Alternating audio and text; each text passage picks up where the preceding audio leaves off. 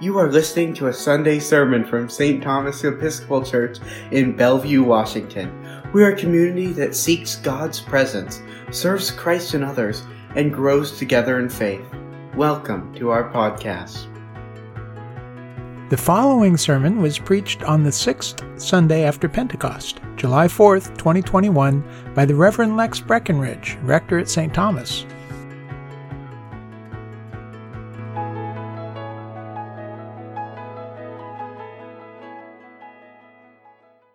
Gave them authority over the unclean spirits. He ordered them to take nothing for their journey except a staff, no bread, no bag, no money in their belts, but to wear sandals and not to put on 2 tunics. He said to them, "Wherever you enter a house, stay there until you leave the place.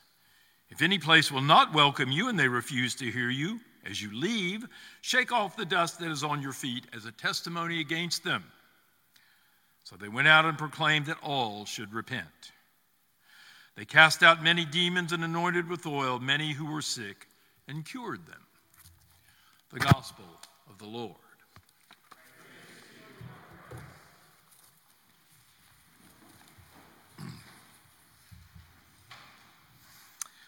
Well, the Apostle Paul is a complex character, always brilliant, often opaque.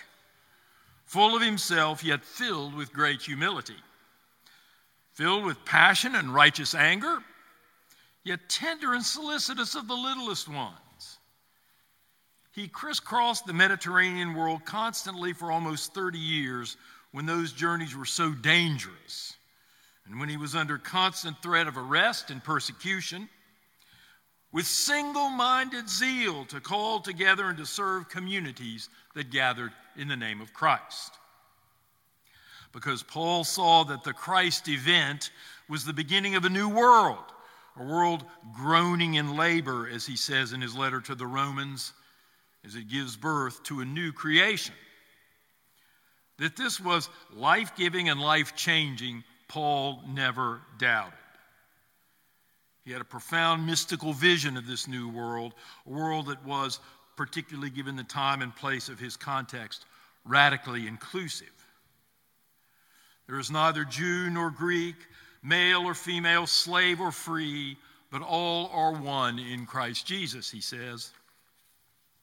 All the hierarchies and the patriarchies, all the distinctions of race and class and gender and wealth and status, all that separates and polarizes and divides, all these human-made distinctions disappear as creation becomes one in Christ, who is the new archetypal human.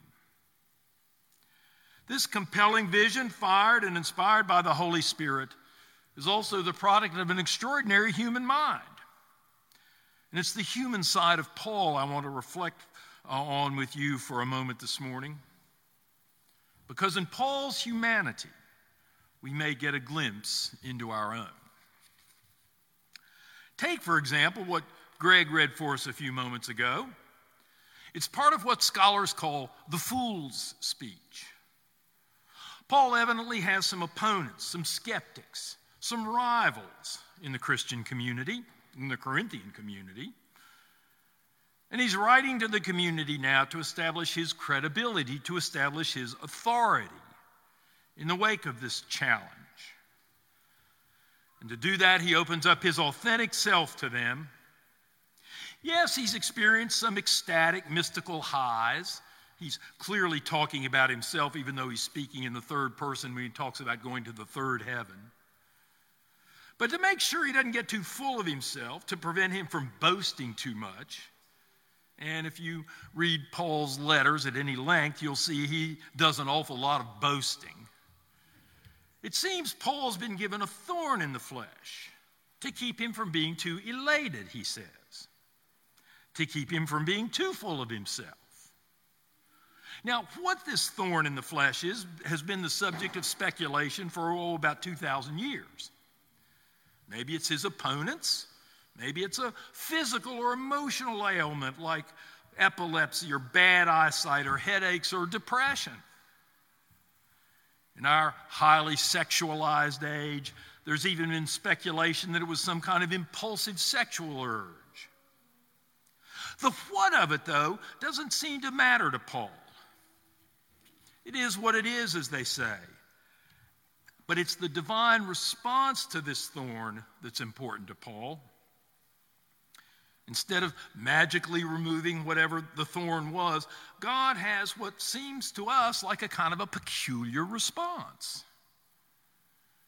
My grace is sufficient for you, because power is made perfect in weakness.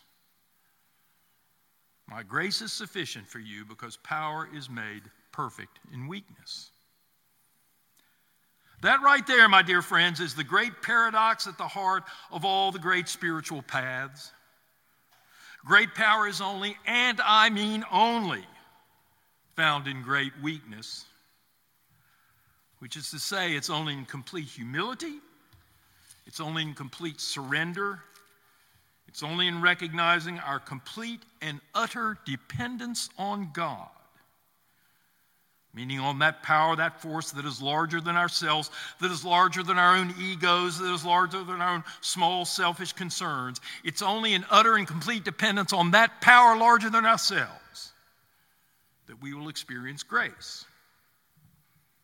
Grace that is unearned, unmerited, undeserved for sure, which is what makes it grace.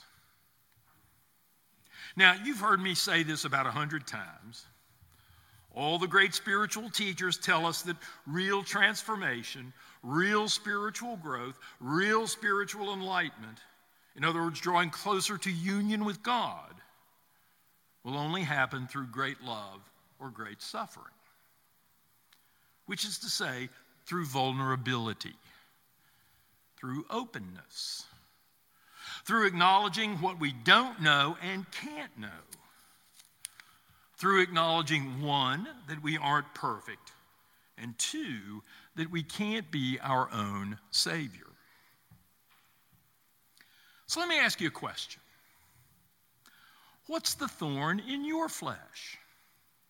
You got one, that's for sure. And if you're like me, you've got more than one. I asked myself that question as I sat down to write this sermon the other day, and the first word that immediately popped into my head, and I paid attention to it because it was the first word that popped in my head. The first word that popped into my head was perfectionism. That's sure a thorn in my flesh. The need to be perfect. The need to do everything right. And as my family will tell you, the need to always be right. The need to be flawless. Now, intellectually, I've recognized for years that perfectionism is in fact a grave sin. Why? Because it causes me to live with the illusion that I can be my own Savior. The illusion that it's all up to me. And of course, that's a completely frustrating illusion because we're striving for something that will never happen this side of the grave. And it separates me from God, which is the very definition of sin. But perfectionists like me, nevertheless, work mighty hard, usually to the point of exhaustion, to try to cover up our flaws and our weaknesses, to cover up our need for recognition, for praise, for affirmation, for affection, for esteem. Father Thomas Keating years ago observed that there are 3 primary emotional programs for happiness. And the pursuit of these emotional programs for happiness robs us of the experience of our true selves. The experience of our God-given selves, in other words. And these programs for emotional happiness are 1, the need for power and control, 2, the need for safety and security, and 3, the need for affection and esteem. You see how perfectionism so perfectly fits really into all 3 of those programs? And for sure into the last one, the need for affection and esteem. You know, if only I do this right, if only I do this the way it's supposed to be done, then they'll love me. It's a real weakness. And for me, though, the great paradox is that when I recognize and acknowledge this weakness, not try to hide from it or cover it up, but when I'm honest about it, it's in those moments that I am my own truest self. I can relax into God's grace. I can be okay with my imperfections. And being okay with my imperfections allows me to experience the fullness of God's love for me, a broken and flawed sinner. What's your thorn in the flesh? Is it something physical? Is it something emotional? Is it something spiritual? Whatever it is, you better name it. You better recognize it and be honest about it. If you can begin to do that, then you can begin to allow God to use that thorn to draw you deeper and deeper into the realm of grace. This is, after all, the way of the cross, isn't it? In Jesus' weakness, in Jesus' vulnerability, in his complete trustingness, Jesus found God's grace to be sufficient. It seems that God has written into the fabric of the universe the law that abundant grace goes hand in hand with complete surrender. So as you reflect this afternoon and tomorrow and the day after on your own thorn, you'll have a choice. You can fight it, you can deny it, you can run away from it, you can try to push it away, you can shake your fist at God and say, "Why me?"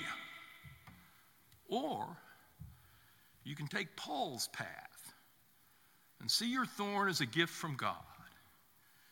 In humility and vulnerability, you can allow God to walk alongside you and draw you ever closer to his heart.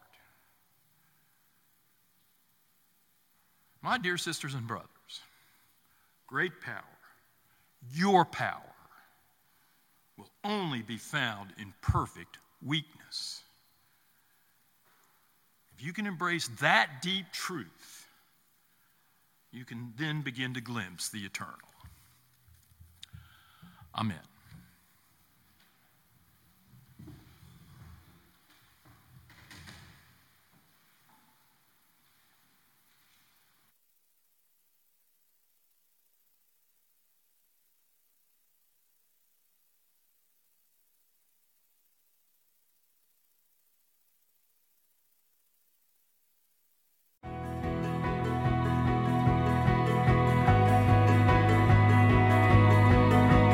For more information about St. Thomas Episcopal Church, please visit our website at www.stthomasmedina.org.